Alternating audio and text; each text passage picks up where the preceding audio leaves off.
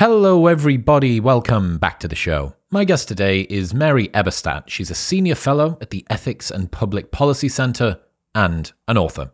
We're told that more freedom is a good thing, that the more options and choices a person has, the better their life will be. With this in mind, the sexual revolution should have been one of the biggest improvements ever for women and their quality of life. But all might not be quite as rosy as it seems.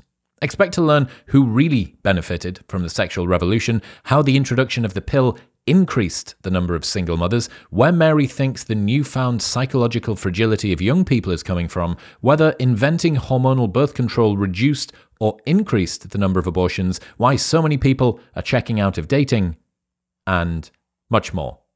I really enjoyed this episode. I love digging into unseen consequences and the paradoxes of movements and changes that are supposed to benefit some people or maybe everybody, and the second and third order effects are not what was intended. Some really, really interesting stuff here. In other exciting news, this Monday, an episode goes live with one of the most requested guests, probably the biggest health and fitness podcaster on the planet, Dr. Andrew Huberman. I cannot wait to release this. It was 3 hours long. We went to LA and recorded it in a beautiful warehouse with our full cinema set up in 4K, and he was very much on form. So that goes live this Monday. If you don't want to miss it, you need to make sure that you are subscribed so that you know when episodes drop. So navigate to Spotify or Apple Podcasts and press the subscribe button for me. Thank you. This episode is brought to you by Crafted London. Finding men's jewellery that doesn't suck is very difficult, and Crafted London have nailed it. They're the #1 men's jewellery company worldwide. They're sweatproof, waterproof, heatproof, and gym-proof. They've got custom designs in gold and silver, necklaces, chains, pendants, bracelets, rings, and earrings. If you've seen me on any of the big cinema episodes on YouTube wearing a necklace, it will always be from Crafted. I absolutely love it. It works with formal wear, casual wear, whether it's daytime or nighttime. All of their pieces are super high quality. The designs are great, and I love them. It's all I wear. Also, they have an unlimited lifetime guarantee, so if your piece breaks for any reason at any point during the entire life of the product, they will give you a new one for free. Get a 15% discount site-wide on everything by going to bit.ly/cdwisdom and using the code MW15 at checkout. That's bit.ly/C wisdom and MW15 at checkout. All right, quick maths. The less that your business spends on operations, on multiple systems, on delivering your product or service, the more margin you have, the more money that you keep. But with higher expenses on materials, employees, distribution, and borrowing, everything costs more. So, to reduce the costs and headaches, smart businesses are graduating to NetSuite by Oracle. NetSuite is the #1 cloud financial system, bringing accounting, financial management, inventory, and HR into one platform and one source of truth. With NetSuite, you reduce IT costs because NetSuite lives in the cloud with no hardware required. You cut the cost of maintaining multiple systems because you've got one unified business management suite, and you are improving efficiency by bringing all your business processes into one platform. Over 37,000 companies have already made the move, so do the maths and see how you will profit with NetSuite. Backed by popular demand, NetSuite has extended its one-of-a-kind flexible financing program for a few more weeks. Head to netsuite.com/modern right now. That's netsuite.com/modern. This episode is brought to you by Whoop. I've worn Whoop for over 4 years now, since way before they were a partner on the show, and it is the only wearable I have ever stuck with because it's the best. It is so innocuous, you do not remember that you've got it on, and yet it tracks absolutely everything 24/7 via something from your wrist. It tracks your heart rate, it tracks your sleep, your recovery, all of your workouts, your resting heart rate, your heart rate variability, how much you're breathing throughout the night. It puts all of this into an app and spits out very simple, easy to understand, and fantastically usable data. It's phenomenal. I am a massive, massive fan of Whoop, and that is why it's the only wearable that I've ever stuck with. You can join for free, pay nothing for the brand new Whoop 4.0 strap, plus you get your first month for free, and there's a 30-day money-back guarantee. So you can buy it for free, try it for free, and if you do not like it, after 29 days, they will give you your money back. Head to join.whoop.com/modernwisdom. That's join.whoop.com/modernwisdom. But now, ladies and gentlemen, please welcome Mary Eberstadt.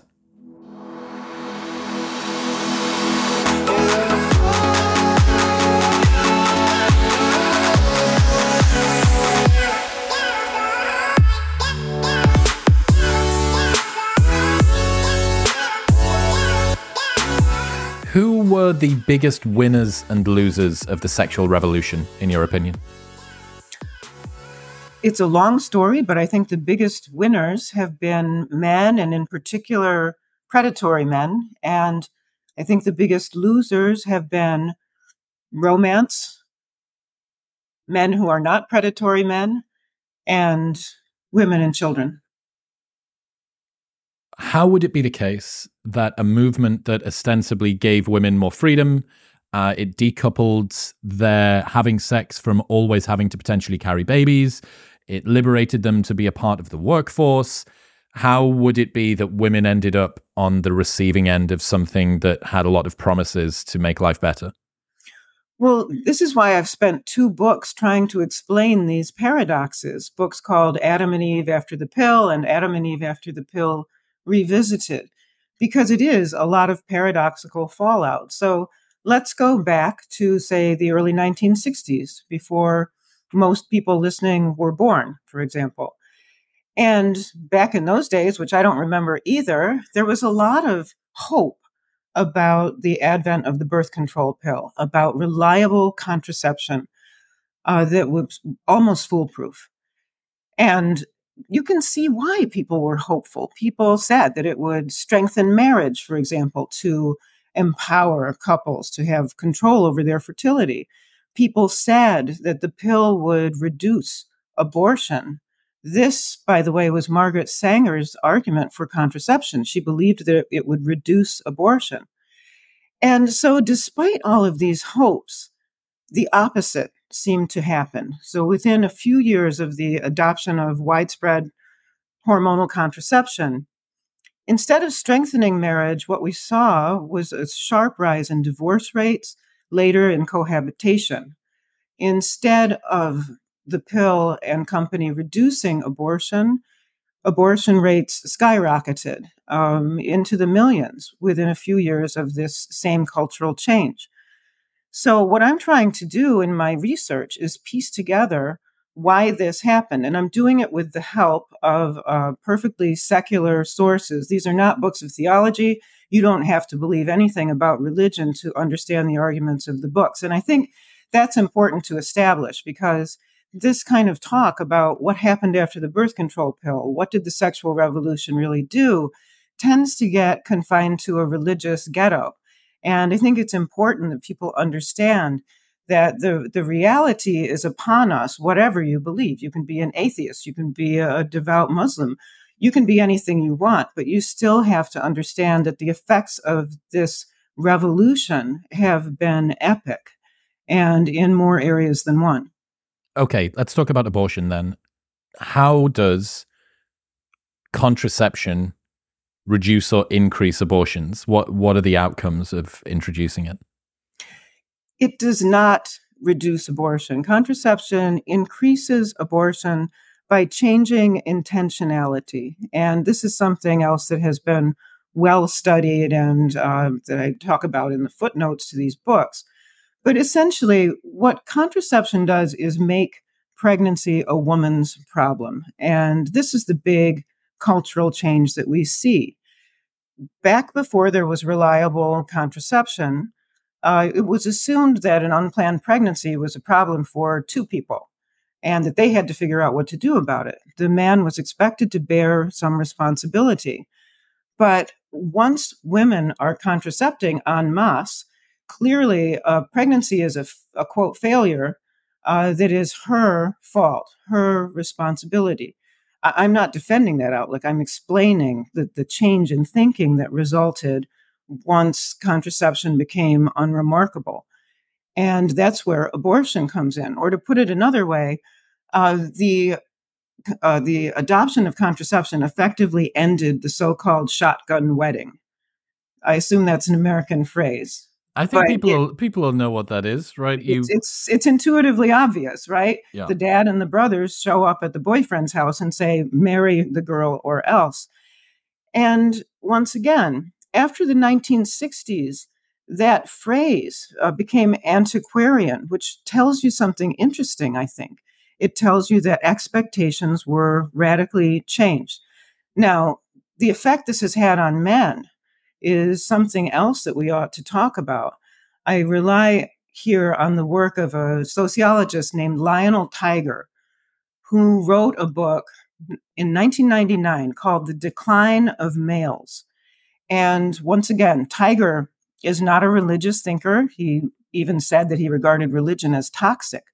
But what he was trying to understand was what the sexual revolution did to men, because he argued once women have sole control over reproduction, men are essentially sidelined and pretty useless, frankly. So, decades before everyone was talking about the crisis of men in our time, this sociologist, Tiger, was seeing it very clearly and prophetically, I think. How would it be the case, or why would it be the case, that women having control over reproduction decreases the necessity of men? Because it reduces their role as protectors, as fathers. It says to the world what the message that the sexual revolution has sent to the world, which is autonomy is all that counts. And so suddenly you have this radical cultural message, which I believe most people in our time have adopted, that sidelines the traditional family, that takes away from men what some of us believe is the grandeur of being a provider and a protector.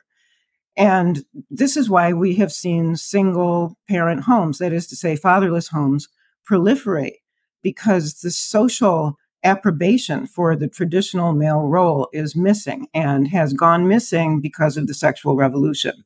Okay, so you get an increase in abortions, you get an increase in out of wedlock births, you get an increase in single parent households, which are almost exclusively single mother households, fatherless homes. Men don't have the same protector provider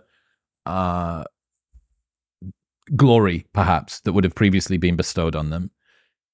Is there, because obviously we're talking about sexual revolution and contraception here, what happens? Is there such a thing as a sexual revolution without the introduction of the contraception pill? Could you imagine what that would look like?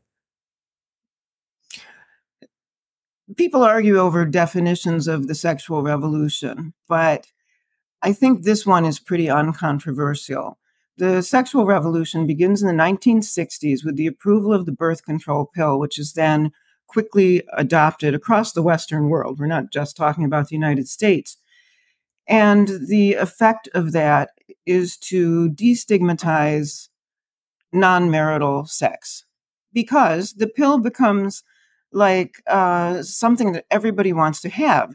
Contraception and the adoption thereof becomes like a big wild party that everybody wants to go to for understandable reasons. I mean, we're human beings, and if you were to ask most people what they would enjoy most in life, sex without consequence is pretty high up on that list, I think. So, it's important to understand this, Chris, because so often people who take a critical look at these phenomena, the sexual revolution, contraception, broken homes, etc., are accused of wanting to go back to the 1950s. They're accused of uh, being retrograde somehow. And I don't think those charges are fair. I think we can have a lot of empathy for why the sexual revolution took hold and a lot of understanding of the human motivations at work back then that are still at work now. But also, we can use our reason to see what the fallout of this thing has been, because in my estimation, it has been more bad than good. You think it's a net negative overall? I do. And I think there are different kinds of proof for that. So, for example, there's proof from the popular culture. In one chapter of one of my books, I go through the music of the 1990s, for example, when Eminem is the big bad boy rap superstar.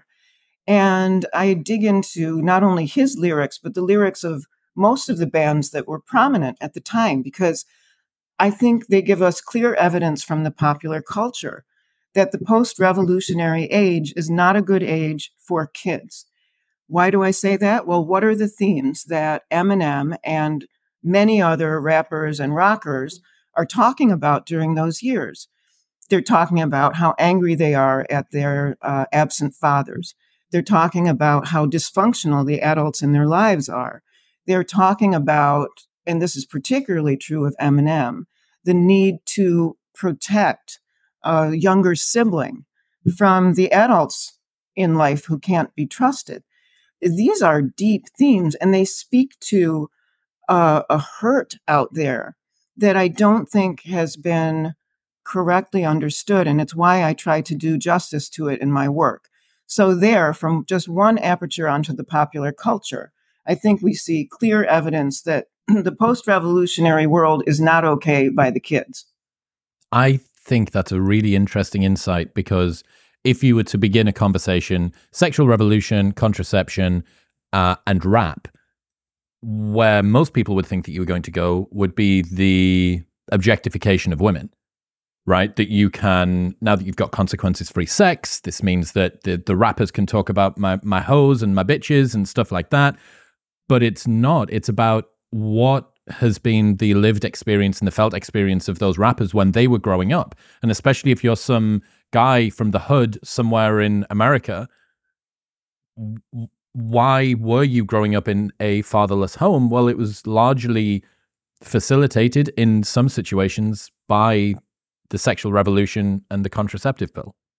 Yeah, I mean, the misogyny is there. There's no sugarcoating that. But I'm trying to look deeper into this genre of music. So, for example, let's look at a song by Tupac Shakur called Papa's Song. It was one of his most popular. And it is one of the saddest set of lyrics I've ever seen. It's about a boy trying to play catch by himself. That's what the song is about. And it's addressed uh, to his father by apotheosis. Um, and he's talking about what that's like to try to play catch by yourself. So there we have, again, evidence that this music is speaking to millions of kids. It was kids who put all of these guys on the top of the charts. Millions and millions of uh, kids, boys mostly, turning out for the likes of Eminem and others, rapping about how sad their childhoods were and how angry they were at the adults. And this continues beyond the 1990s, but it's there, I think, that we really see this pivot that's so important. There was a big debate in LA a few days ago about the sexual revolution. One of my friends, Louise Perry, who you might be familiar with her work, was one of the participants, and Grimes, who's a music artist, she was on the opposite side, a few other people as well. One of my friends, Rob Henderson, tweeted saying, "There's lots of discussion at the sexual revolution debate about whether the revolution failed men or failed women, or helped men more than women or helped women more than men. Nobody asked whether the sexual revolution failed children. People already know. It's too depressing a topic." That's absolutely spot on. And I'm aware of the conference you're describing. And I have to say, it's really encouraging. It's one of the grounds for hope that, say, 10 years ago, when I published my first book, Adam and Eve After the Pill, on this subject, there was very little discussion outside religious circles of these issues. There was a kind of omerta, reigning libertarianism about the subjects in my book, like pornography, like what has this done to kids? Like, what is this doing to romance? And it's really heartening to see that now this debate is taking place not only in the United States, but in various countries of the West by people with no interest in religion in many cases. And it's a clear example of how ideas do percolate if you keep hammering at them long enough. And I think it's a very healthy sign that um, ordinary Westerners are starting to ask these questions and that intellectuals and journalists are starting to think that this is important to cover. What about divorce rates? What did the sexual revolution do to them? They also skyrocketed in the 1970s and into the 1980s. And they seem to have stabilized since then, but for the reason that so many people have dispensed with marriage in the first place. So, in other words, cohabitation rates have risen sharply ever since the 1960s. And a couple of notes to make about that. One is that research indicates that people who cohabitate are actually more likely to break up than people who marry.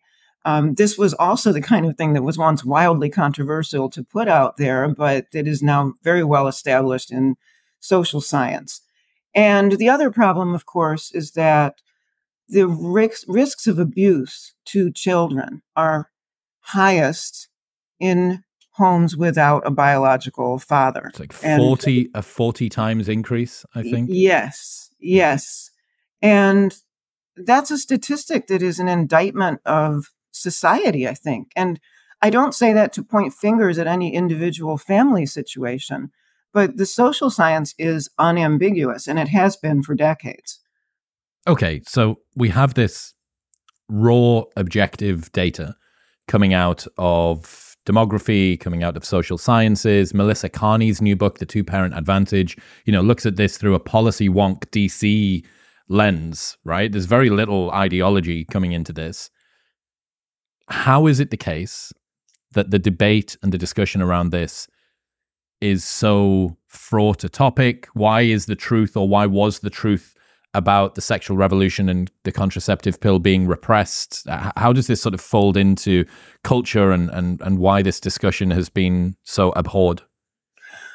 Well, once again, getting back to that image of the wild party that was started by the sexual revolution, to continue the metaphor, I think we're at the point where it's 2 a.m. and the party is out of control and everybody knows it, but nobody wants to be the first one to snitch, right? Nobody wants to be the first one to call the police or the ambulance or whatever it is that the party needs at this point. Again, I think that former omerta has been broken, and I'm very happy to see that it is. That's a good thing. So I understand that first order happiness, or satisfaction, like immediate gratification of our base desires. I want to have sex. I don't want anybody to tell me that it's immoral or unethical or whatever, and I would like to not use a condom, and I would like so on and so forth, right? But if the outcomes are genuinely negative for women, I would have presumed that this would have been, the campaign for feminists to have been flying the flag for. Like, this should have been ground zero for feminists that are looking at the data, who want the best for women in terms of outcomes. Why is this not, why is this not the front vanguard of fourth wave feminism? I think feminism took a wrong turn a long time ago, after the 1960s, and stopped putting women first in that sense. So let me give you an example. Another thing I talk about in the books is pornography and the effects of pornography on human relationships, and the relationship between pornography and the sexual revolution. Now, back in the 1960s, even into the 1970s, there were feminists who said, you know what, this stuff is bad. This smut is bad for human relationships. We should be against it. It objectifies women. And you could hear those voices, including some pretty radical feminists. It all seemed to go away. Feminism seemed to buy into a kind of libertarianism that benefited men. And so by the 1980s and 1990s, instead, you hear feminist voices defending pornography as a woman's right and something that no one has a right to question. And this is a sea change that I think tells us a lot about what happened when feminism stopped putting women first. Now I think we're seeing another course correction here. And I think there are feminist voices asking about whether pornography is okay, or giving women permission to be against this thing. But of course, it's not just that pornography is bad for women, it's bad for romance, which means it's bad for both sexes. What is the legitimate feminist case against pornography or OnlyFans or something like that? Why shouldn't it be the case that a woman can be completely liberated with her sexuality as much as possible. Surely this was the role of the sexual revolution, was to remove the constraints, to allow women to fully be whatever they wanted. Unlimited freedom is a good thing, no? There's pleasure and there's long-term happiness. And I think that's the distinction we need to talk about at this point. So even now, Chris, if you were to ask most women, wherever they are in the political spectrum, what they want most in life, most will still say they want a husband and a family. And the problem is that the revolution made these things a lot harder to get, because when the sexual marketplace is flooded with potentially available partners, um, it reduces the incentives for men to settle down with any single partner. And that puts a major barrier into marriage and hence having children within marriage. And again, uh, you don't have to take my word for it. There are some great economists who have studied this question, and they're in the footnotes of these books as well. Have you considered the reduction in the standards that men will meet in order to get sex if sex is more easily available to them? So if a man, in order to be able to get access to sex, needs to be an upstanding member of society with a good job, and he needs to be well known in the local community, he needs to attend church, he needs to, ask the father of the daughter before he can get down on one knee, like the hardest gatekeeper in her entire life, he needs to somehow get past him. Then he needs to get down on one knee. Perhaps there's a dowry, perhaps, all the rest. Then there's a ceremony and all of the people come. And then finally he gets to have sex, right? That required men to meet a pretty thorough set of criteria, right? There's a lot of hoops that you need to jump through. This isn't to say that all men that got married before 1950 were like upstanding citizens, but there's a lot more to happen. If the alternative is you need to be in the right place at the right time at 3 a.m. in a nightclub, men will meet those standards appropriately. And the listlessness of men and the dearth of eligible male partners that women complain, where are all of the good men at, is a huge meta meme that women talk about. If men can get sex without investing in themselves to get themselves to the standard that previously would have been held for them in order to have got sex, which have included the father's hand in marriage, the ceremony, the house, all the rest of this stuff, I think that it seems to me the reduction in men's standards, the standard that they take themselves to, can be laid at least partly at the feet of the reduction in what women ask in order for men to be able to get access to sex. Yeah, that's a very interesting point. I think there's been a lowering of the standards for both sexes, but I think the biggest problem here is that men are not being given their due. Frankly, they're not being given things to live up to and strive for, including the privilege of protecting a woman and children.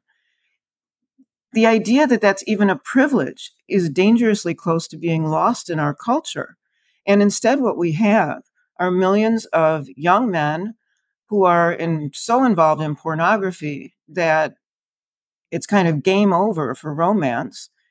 If that weren't true, we wouldn't have therapists who treat men and boys for this. And the fact that we do tells us something. It tells us that there's harm here. This is evidence of harm, that people show up to therapists saying, I've got a problem with this substance.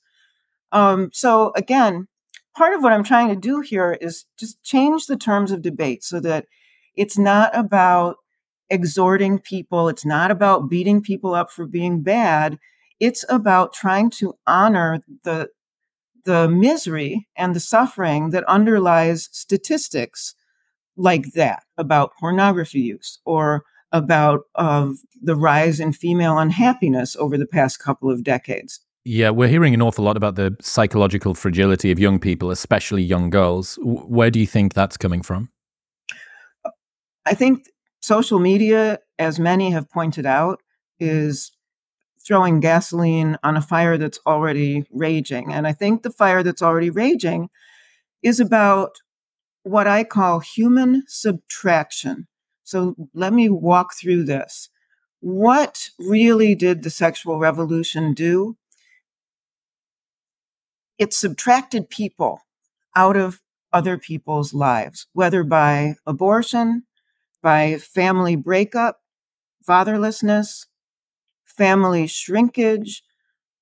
All of these are acts of subtraction. And what they mean is that, for example, a 20-year-old today has many fewer people on average to whom he is related, whether in nuclear family or extended family. Many kids are growing up as only children. Many kids don't have a sibling of the opposite sex or a father in the home. Now, why does this matter? It matters because we are social creatures. We are like other animals. We learn by observing others of our kind. And I think what we've done is radically reduced the number of people from whom we can learn elementary lessons like what is the opposite sex like without going to the internet to find out. We have reduced the number of people in our lives who can be trusted to love and protect us. And this has been a profound change, I think. And I believe it is reflected in the rising rates of psychiatric trouble with kids, which actually predates the internet. This is something I've been writing about for 20 years now, because it's at least 20 years since the rise in anxiety and depression and other problems among adolescents was well established. And everyone agrees now that that was not something that rose because we were more aware of it, that the rates of these problems are actually rising and continue to rise. I think part of the reason, in one word, is loneliness, because the sexual revolution took away people. Yeah, there's this strange, like, mass solipsism thing going on at the moment, right? Like this atomized, individualized, all that matters is me, my pleasure in the immediate, convenience and comfort at the expense of everything else. And it's not a single unidimensional problem, right? It's led into by helicopter parenting. It's contributed to by moving from a brawn-based to a brain-based economy where you don't actually need to be in connection with your work quite so physically anymore. All the way down. Yeah, there's a lot going on, but I do think the reduction in social knowledge is at the root of a lot of it. Let me give you a homely example. I was talking with a radio host once off the air about this same notion that we just lack people. There's a people deficit and a love deficit out there. And he told me a story about one of his kids who had gotten involved in the diaper business. She had gotten involved in making cloth diapers, which, are enjoying a rebound for ecological reasons. So she started selling these things, and very often the new mothers would get in touch with her and say, well, but wait a minute, how do you put this on? And she realized that women were coming to motherhood with no experience of babies. And so it was good for her because she expanded her business. But the point is, think about it. Before the sexual revolution, how likely would it have been that a woman would get to the age of 18, say, without knowing how to take care of a baby or a toddler? I think the likelihood would have been very low. And yet now, because of the people deficit I'm describing, because of the diminishment of social knowledge about basic things like how to take care of other people, it's entirely possible for a woman or a man to reach middle age without ever having held a baby. We have inflicted a wound on ourselves that we're only beginning to understand. And I think for the sake of human happiness and for the sake of the people who are wounded in this way, we need to understand it to get to a less divisive place. What would you say to the people that respond, Mary, looking after a child below the age of 18 or even below the age of 25. That doesn't sound like fun. I've got a career to go after. I've got an academic pursuit that I'm doing. And then once I've finished that, I'm the job market and financial independence and exploring the world and myself and learning about myself and growing. What you're suggesting here sounds ancestral and patriarchal and restrictive. So I would say to that person that nurture is like a muscle. And if we don't use it, it atrophies. And it is not the fault of people today that most of us don't grow up, say, with an aging relative in the home, as also used to be common. And fewer of us grow up in families of size where there are babies and toddlers around reliably. But the point is that taking care of other people is part of what humanizes us. And the fact that we are not called upon to do that very much anymore, or that we choose not to call upon ourselves to do that, isn't good for us. That's the point that I'm trying to drive home. To get back to the social science, again, since the Moynihan Report, since the 1960s, all of these issues have been studied. Everybody knows the sexual revolution has had some very bad effects. And if social science convinced people, then we would be living in a different world by now. And I'm not saying that to knock the social science. It's important. It's important to know where the truth is. But we need something else to get through to people so that they understand what has changed about the world, what's bad for them about this change, and how to get to a better place. And that, again, is what I'm trying to describe in my work. I saw some stats, social science stuff, saying that previously women used to be happier than men on average. And now women are less happy than men on average. Now, both men and women's happiness over the last 50 years has decreased, but women have gone from being above to being below, and men have just dropped down a little bit. I mean, if the story that we were told about increased freedom and liberation was true, we shouldn't have seen this effect. And I would be interested in asking a card-carrying, sex-positive feminist person, how do you explain this decrease in happiness among women if ostensibly over the last 50 years, all of the things, if you'd asked a woman 50 years ago, maybe 60 years ago, if you'd asked them, what is it that you would like for your life or for your daughter's lives, all of those things have been handed to them. And as your work identifies, what on the surface sounds like a fantastic wonderful liberation often has second and third and fourth order consequences that are wildly unseen and may end up not only negating the advantage, but actually setting people back more than they were originally. Again, back to that distinction between pleasure and happiness. So the technological shock of reliable contraception for women made pleasure much easier to attain for both sexes. 3 a.m. in the club kind of pleasure, as you put it. But simultaneously, it made long-term fulfillment more difficult to secure. And that's the biggest paradox that we are living with. How do you change expectations when they've become so ingrained? It won't be long before nobody alive remembers life before the sexual revolution. I don't. And I'm not, again, not saying let's go back to some golden age. There's no such thing as a golden age. But we need to recover the truth that radical autonomy is not in our best interests any more than it's in the best interests of, say, elephants or dolphins or other mammals.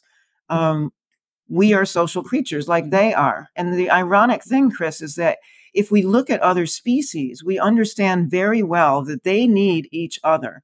Those horrible experiments on the rhesus monkeys, separating the babies from the mothers, showing how dysfunctional the babies became when they were separated from their own kind. This kind of thing makes sense to us. And we look back on that and think, oh, that was a horrible thing to do to the monkeys. Just as we think now it was a horrible thing for circuses, say, to take individual elephants and separate them from their families. And so we don't do that anymore. The ironic thing is, we don't seem to be able to hold the mirror up to ourselves and to see that we are running that same kind of radical experiment on Homo sapiens. Yeah, I mean, think about when the videos of zoos where the pen is way too small for the animal and it's not able to roam around and it's not got fresh air and it's in the corner doing a very sort of strange, compulsive behavior. Like, tell me how different that is to somebody living in a box apartment somewhere in some unforgiving cosmopolitan city swiping through TikTok. Like, it is the same thing, right? It's not a screen addiction that people have. It's a screen compulsion that they have. And one interesting point, we were talking about sort of romance and the socializing effect that helps people to become better communicators more generally when you're around family members. I just thought about something. This is me bro sciencing in real time here, so you might need to give me a little bit of rope. One of my friends who's very successful with women said that the best advice that he could give any young guy who wants to be successful with women is have lots of female friends when you're in your teenage years, because it's low stakes communication. It teaches you how to communicate with the other sex. You're not trying to do anything, so there's no such thing really as failure other than the natural sort of highs and lows of friendship and coming and going and falls out and all the rest of it. I wonder if a extended family, pan-generational homestead style situation that would have been at least post-agricultural revolution for a good chunk of time, or pre-agricultural revolution in terms of tribes, you're not going to have sex with your sister. You're not probably going to have sex with your cousins.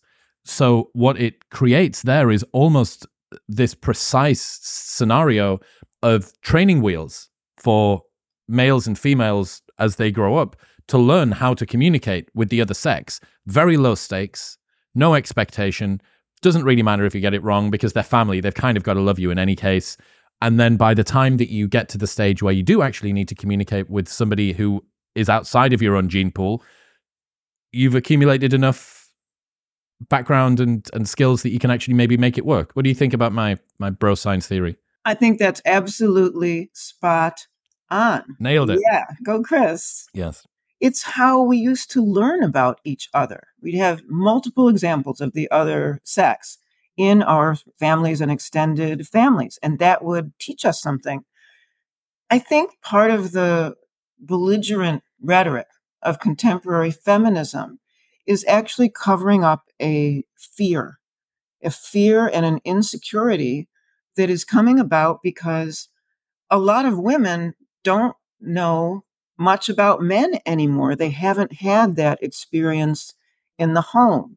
And I'm not saying that's the only place fearfulness comes from. There are, of course, threats, real threats. But similarly, I think a lot of what we see, I think, especially online, this animosity toward women, sometimes coming from the bros, this sort of um, phenomenon of the hoes and whatever they're called, this reflexive misogyny. Again, I think some of that is also coming from the same place, which is ignorance of the opposite sex, just not understanding the first thing about what it's like to deal with the opposite sex and trying to cover it up. In the case of men, with this kind of cheap misogyny, this free-floating misogyny, and in the case of women, with this kind of belligerent feminism that apes male tropes and insists on a kind of toughness to cover up the fact that people are insecure. This goes back to talking about the teenagers and the 20-somethings out there who really seem clueless, and it's not their fault. Part of what I'm trying to do here is give people permission to understand that their misery, their loneliness is not of their making. And it's not as if we can point backwards in time and finger the real culprits. There are some names that come to mind. Hugh Hefner would be one, for example. Helen Gurley Brown didn't help. There are more.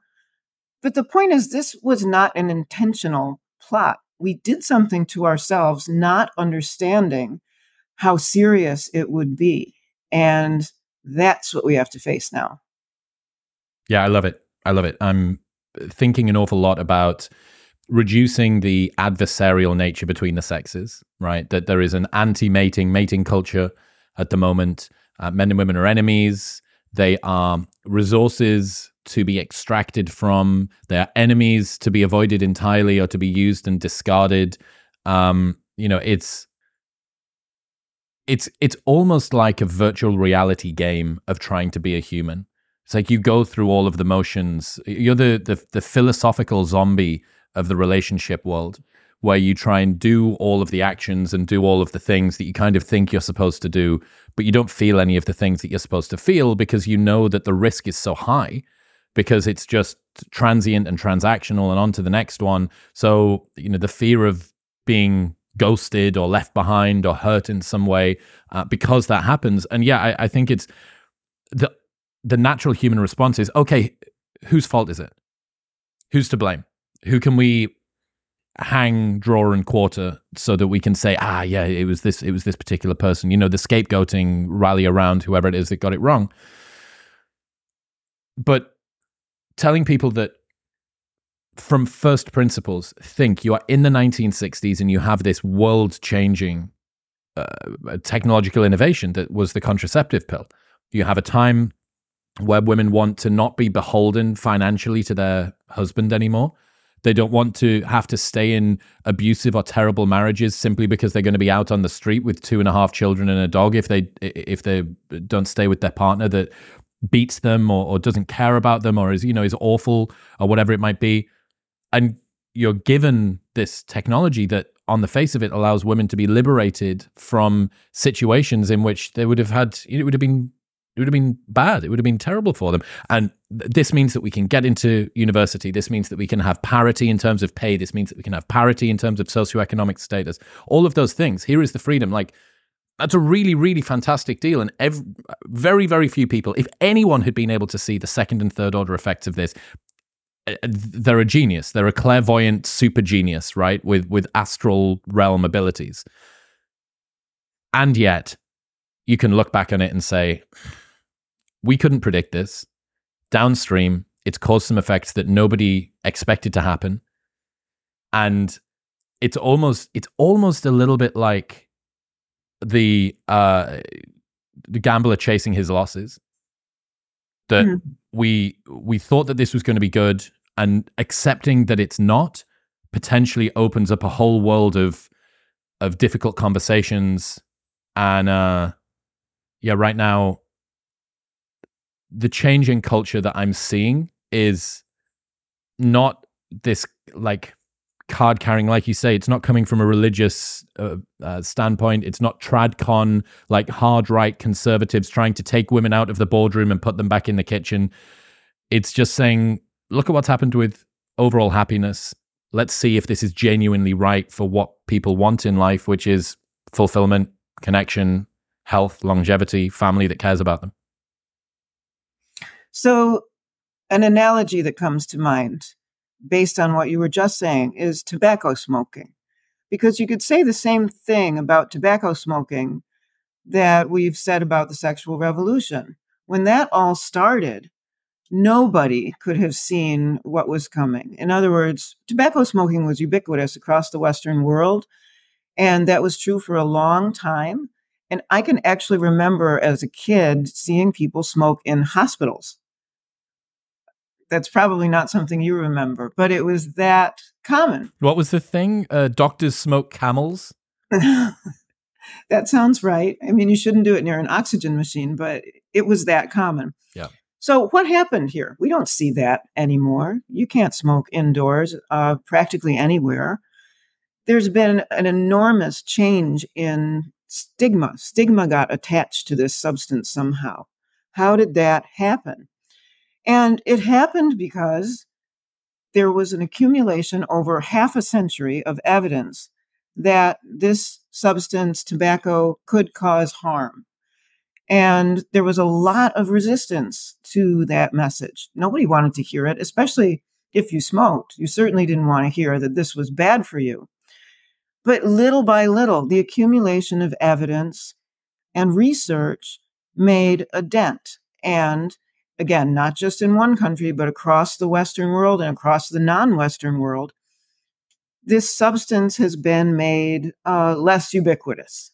And people smoke a lot less than they used to. So my point is we might be at the very beginning of the equivalent of the Surgeon General's report. We might be at the very beginning of people pushing back and saying, look, there's evidence that we are harming ourselves through no fault of our own, and we need to get a little more of a balance here. We need to get back to some kind of normal that isn't the normal that we have. And so maybe 50 years from now, all of this will look different. Talk to me about how, in such a sex positive world, so many people seem to be checking out of mating altogether right now. There's basically a widespread stigmatization of traditional sexual morality.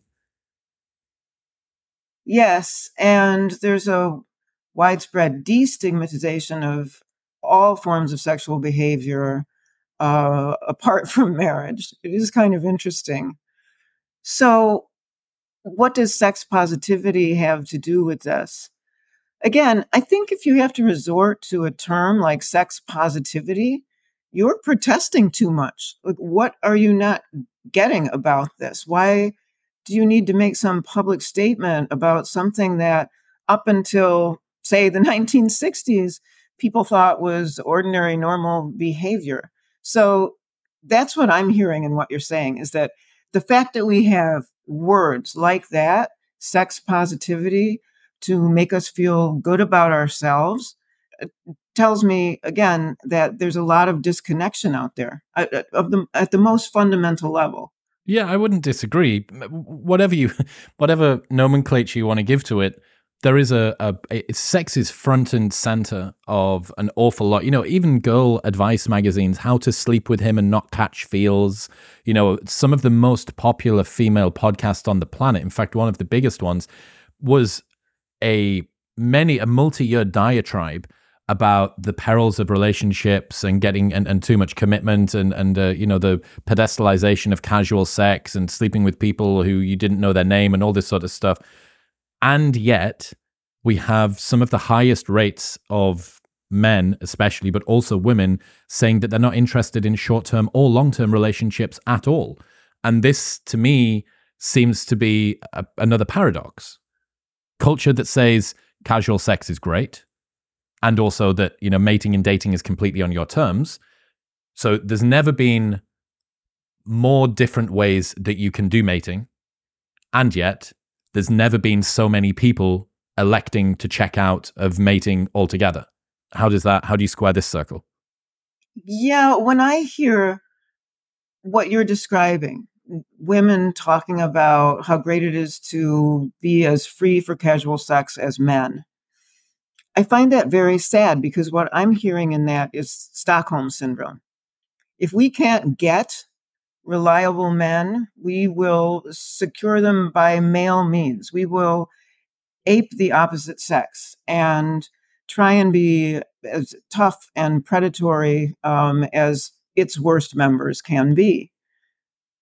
It's Stockholm syndrome. It's not liberation. It's sad. Yeah, it's the modern women are being taught that true liberation is working like their father and having sex like their brother. Mm. And I mean, I don't know how powerful the patriarchy is, but it may very well have managed to convince women that they can not only be the breadwinner for the relationship while the husband stays at home and plays Xbox, but that they can also give up no strings attached sex to men that either don't care about them or maybe even actively dislike them. So maybe the patriarchy is in charge all along. I don't know.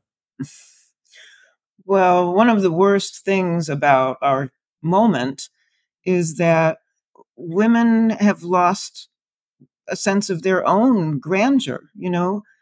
Both sexes have such a diminished understanding of what it means to be a man, what it means to be a woman. there's glory in being a woman. And when it feels as if the culture is sending the message that the only way to succeed as a woman is to be more like a man, we are getting something really wrong here. And we are, ironically, disempowering people. There's glory in marriage, there's glory in motherhood. Those are not statements of nostalgia. They're statements about how much richer our lives become when we take radical leaps like marriage, like childbearing. And the excitement of that, the glamour of that, frankly, is lost on people. We need to bring it back. How is the sexual revolution related to identity politics? So here's an interesting fact, I think. The first use of that phrase, identity politics, comes about in 1977. It appears in a manifesto by radical African American feminists called the Combahee River Collective. And in this document, which again is one of the documents that points to the sadness of the years after the 60s, these women declare that they are giving up on men. They're giving up on the men in their lives. The words fathers and brothers do not even appear in this statement. The statement is all about how we can only trust people who are just like us in our victimhood to understand ourselves. We can only trust those people to have our back. Now, why is that interesting? Well, first of all, because 1977 is just as the young adults born into the revolution are starting to come of age. And what do we see? We see a kind of shattering, and we see what becomes the first episode in identity politics. So let's fast forward a few decades. Now we're surrounded by identity politics. Everybody is a victim. Everybody joins a group. Everybody involved in this kind of politics treats their group in the way that, say, the family used to be treated. This is my chosen family, whether it's LGBTQ or something based on race or ethnicity or whatever the grouping is. They all share this common denominator of having their political identity become a substitute for what I think were the old ways of establishing identity. What would those be? Well, first of all, people lived in families. What was your identity? I'm a mother, I'm an aunt, I'm a cousin, I'm a sister, et cetera, et cetera. Again, thanks to the shrinkage of the family, that kind of answer is off the table for many people. They can't answer that question, who am I, by pointing to their relationships within a family. It's too complicated. What if I have step siblings and half siblings and my father's on his third divorce? It's complicated. What is not complicated is that this implosion of the family has left a lot of people disconnected and feeling in need of protection and wanting to attach to something. We're relational creatures. We have to attach to something. We can't actually live like autonomous electrons. And so the rise of identity politics, I think, directly parallels what we've been talking about, which is the implosion of the family, family networks, et cetera. Didn't you They look at some? become substitute families for people who don't have the real thing. Yeah, I mean, the human draw toward tribalism is so great that you will just start constructing arbitrary tribes if you can't find one that seems to make sense. Yeah, and again, loneliness is the driver here. It's about not wanting to be lonely. It's about wanting to go online and have your vindication in the number of likes you get from your group for performing some uh, totemic act, if you will. It's about being rewarded and feeling loved and feeling all these things that we all want to feel in a time when many people don't seem to be feeling them in real life. And that's what's driving identity politics. And the problem with it is that it is deforming the politics of the Western world to have groups that are absolutist about other groups. that are absolutist in stating that no one else outside the group can understand them. It's a problem. Yeah. What about changes in sort of sexual behavior and confusion around whether it be identity or orientation? Have you drawn any lines between the sexual revolution and that? Yeah, I think it's interesting because so many people profess shock at the phenomenon of transgenderism, for example.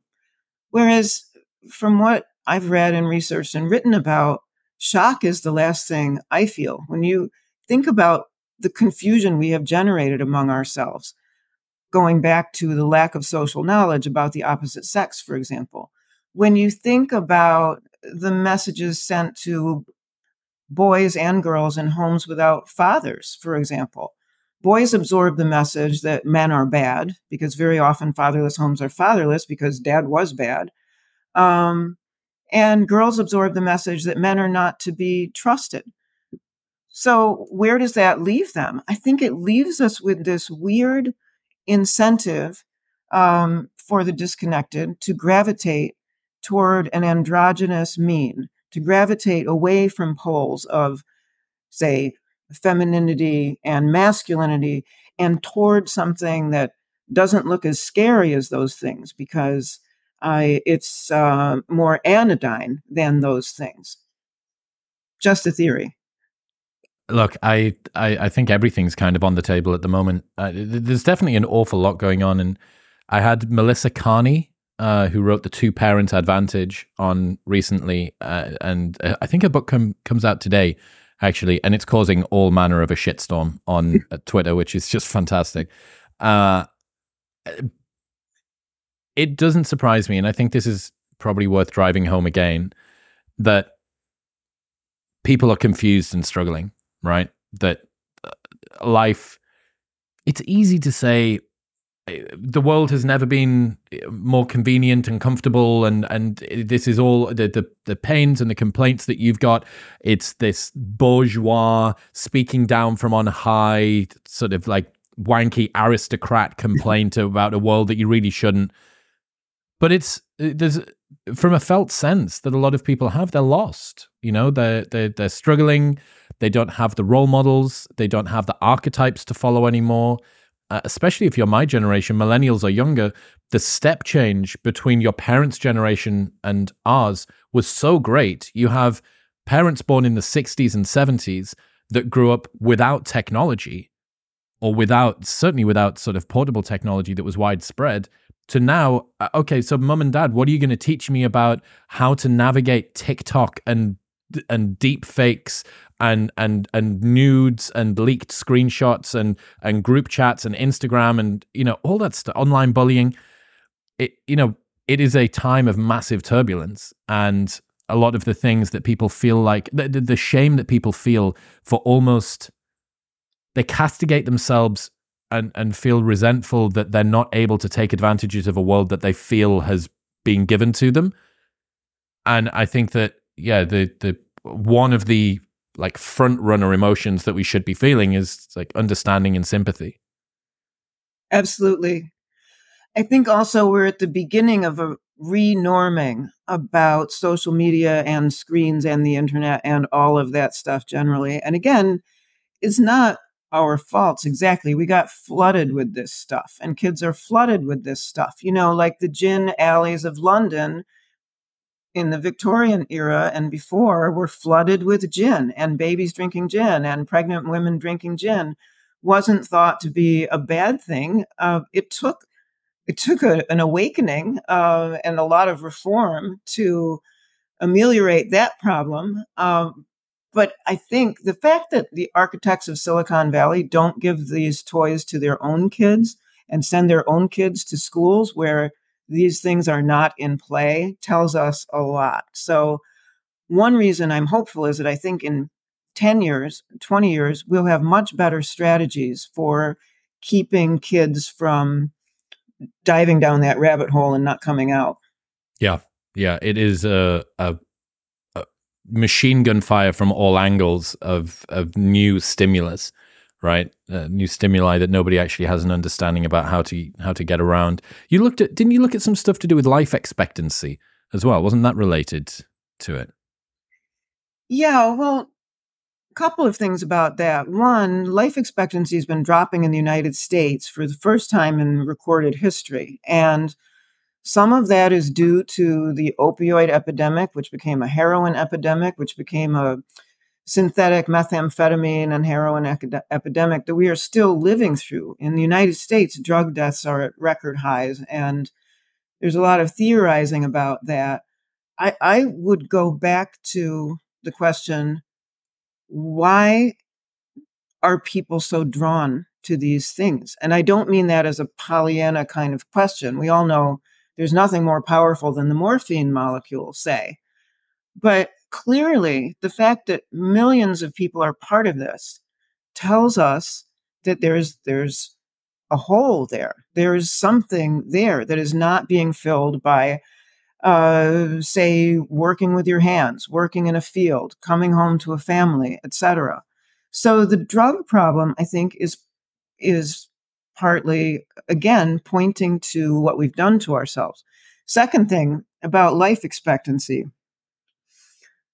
the hardest stuff that I've had to read for my research is actually not about kids, even though a lot of kids are imperiled today by the trends we're talking about.